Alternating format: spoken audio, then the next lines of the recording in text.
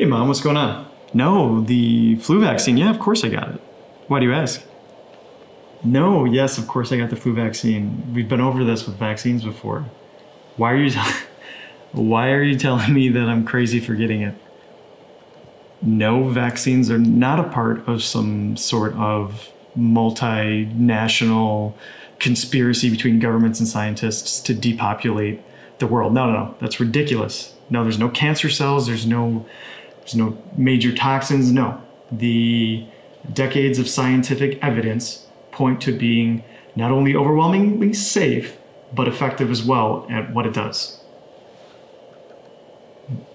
Okay, so why are you getting so angry? I'm going to be fine, and so is everyone else. Okay, look, this is ridiculous, okay? I have things that I need to work on, and I don't have time to argue with you. No, I don't have time to argue with you. Okay, I'm gonna hang up now. Okay, I love you. All right, bye.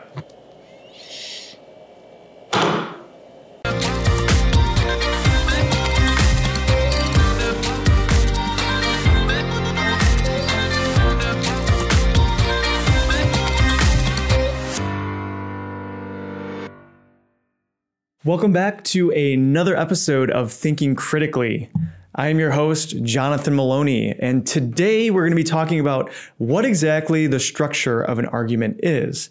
Because as you may have just heard, I was having what many would consider an argument with my own mom about, vaccines and vaccine safety, vaccine efficacy. In particular was the flu vaccine. The argument that we were having is different from what I'm going to be explaining to you now. Philosophical definition of an argument within philosophy is very strict.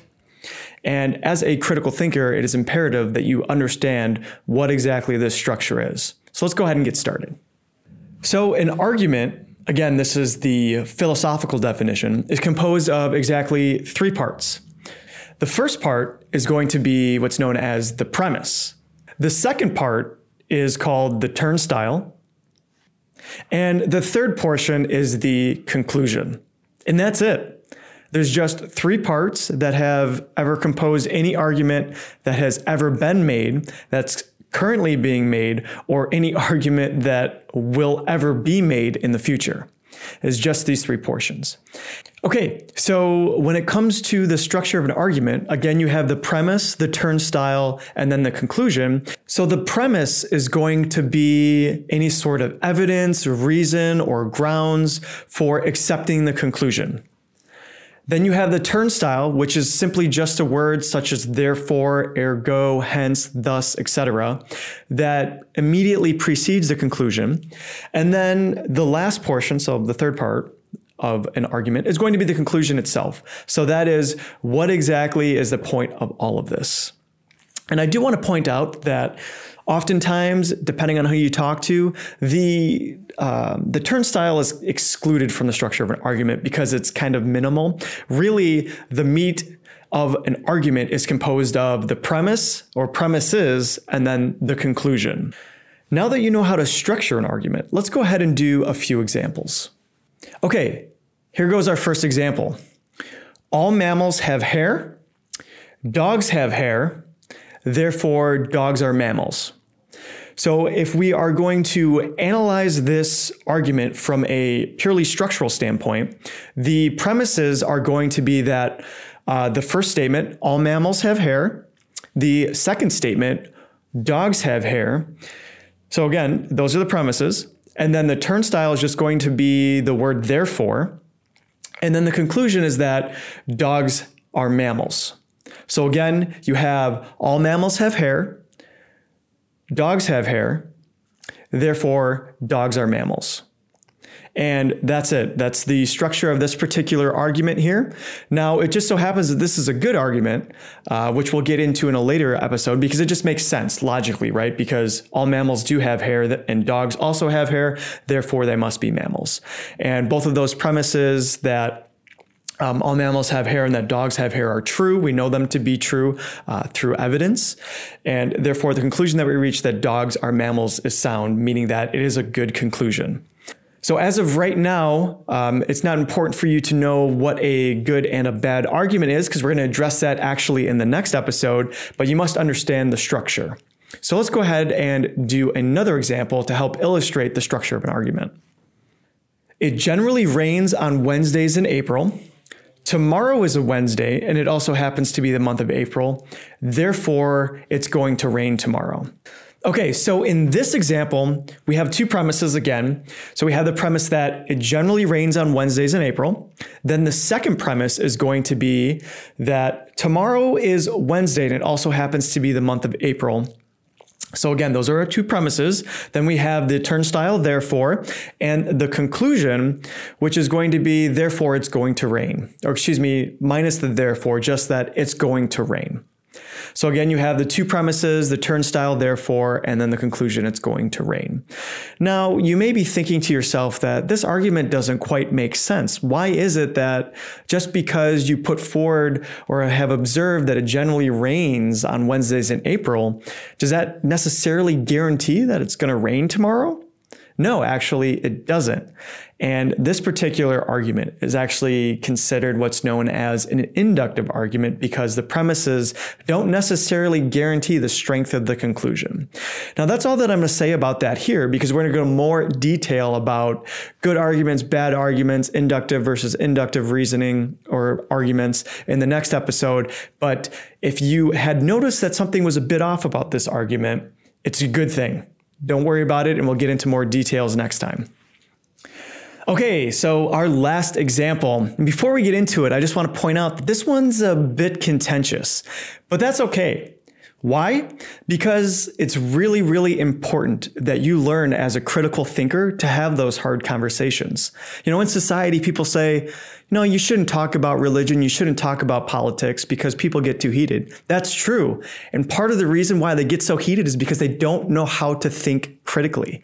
They can't sit back and actually have a conversation about facts.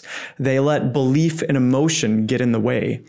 Well, here at Thinking Critically, that's what it's all about. You are going to learn how to push your emotions aside and sit down and be able to have those difficult conversations, to be able to look for the facts, look for the evidence, and tell yourself that it's okay to be wrong. If I'm wrong, so what? I'm not going to get angry about it. I'm going to follow the evidence, listen to it, see where it leads me. But at the end of the day, I'm not going to avoid having difficult conversations or avoid looking at evidence that contradicts my beliefs because I know that at the end of the day that I'm going to be better for it. So that's what we're all about. So we're going to go ahead and tackle this last one.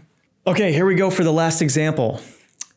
My neighbor's child started to elicit signs of autism around the age of 1 after receiving a series of vaccinations.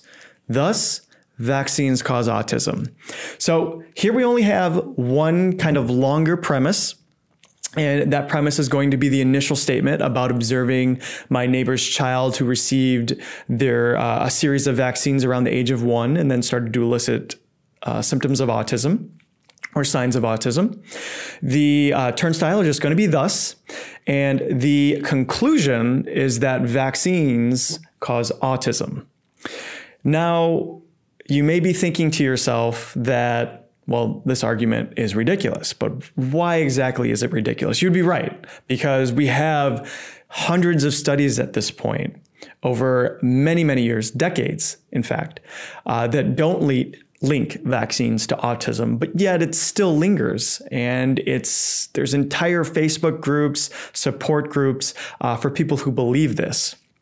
And the answer from the scientific community has been the same, and it's been consistent because it's based off of all of the evidence surrounding this issue. Now, where exactly does this argument go wrong? And the argument goes wrong in the premise that so you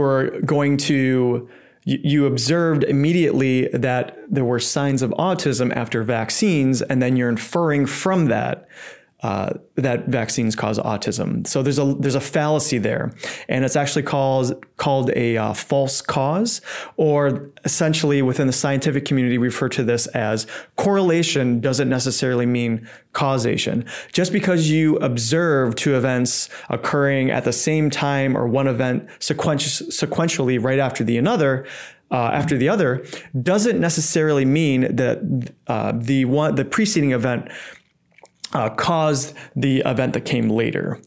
So again, this is called a false cause, and it's actually a logical fallacy. And when you observe logical fallacies, as we'll learn later on, when you observe them within a premise, it actually renders the argument bad and you should reject it. Now, again, we're going to go into more detail about what exactly a logical fallacy is, what's a good argument, what's a bad argument, when to accept an argument, when to reject an argument. We're going to go all into this in later episodes. So if you don't understand that right now, it's okay. We'll get into it.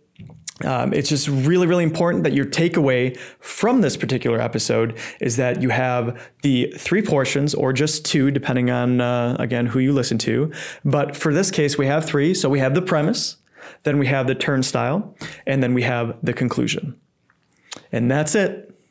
Okay, so that's all that I've got for today, folks. Thank you so much for tuning in. And now that you know exactly how to structure an argument, or what the structure of an argument is, next time we're going to be going into what is a good argument, because it's really, really important that you understand as a critical thinker what a good argument is. I mean, if you think about it, all of the arguments, like decisions that you make in your life, they're preceded by arguments that you tell yourself. And then you go out into the world and you make these decisions that direct your life. So it's imperative that you are directing your life with a foundation of good arguments. So we're going to get into that next time. So make sure to subscribe, folks, so that way any sort of upcoming episode releases, you will be the first notified. And remember that together we can help the world to think better. Thinking Critically was brought to you by Grips Visual Marketing. They helped me to bring this podcast to life when it was just an idea. So that being said, if you're wanting to do a podcast and in need, don't exactly know where to get started, or perhaps you need some video services, make sure to check them out. You can find their information in the show notes.